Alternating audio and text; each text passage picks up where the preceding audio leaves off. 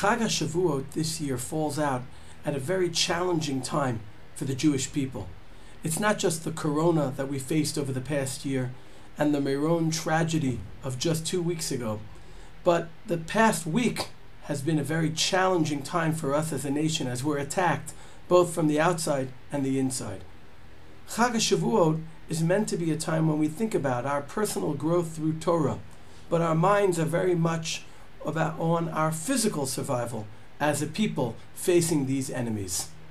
I believe Megillat Ruth that we learn on Shavuot can give us direction as to how to reflect on the duality of this year's Chag HaShavuot. As we know, the Megillah begins with the terrible story and circumstances that Naomi and Ruth face. Elimelech, the patriarch of the family, has passed away, and soon afterwards, his 2 sons, Machlon and Chilion. Naomi is depressed. She believes there's no hope, and she gives up.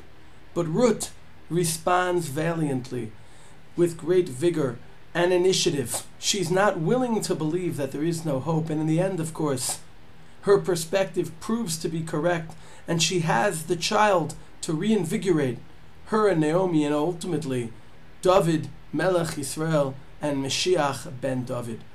And the lesson here is a critical one, which is, no matter what we face as a nation and as individuals, there's always hope. And that hope comes through our willingness to work hard and invest. The Mishnah Berurah quotes the Yalkut Shimoni, who explains that the reason we read Megillat Ruth on Shavuot is to remind ourselves of the fact that Torah growth comes through Yisurin and Oni. It comes through difficulties and challenges. In fact, when we face difficulties and challenges, that's specifically where we have the most potential for growth. When we think about the challenges we've faced in the last year and challenges we know and assume we'll have in the future as well, we realize that the Jewish people are alive 3,333 years after the original Ma'amad Har Sinai, because Torah gives us the strength to face whatever challenges we face as a people and as individuals.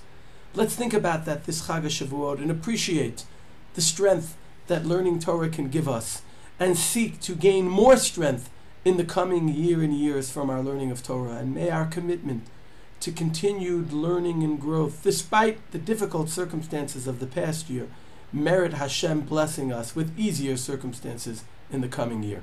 Chag Sameach.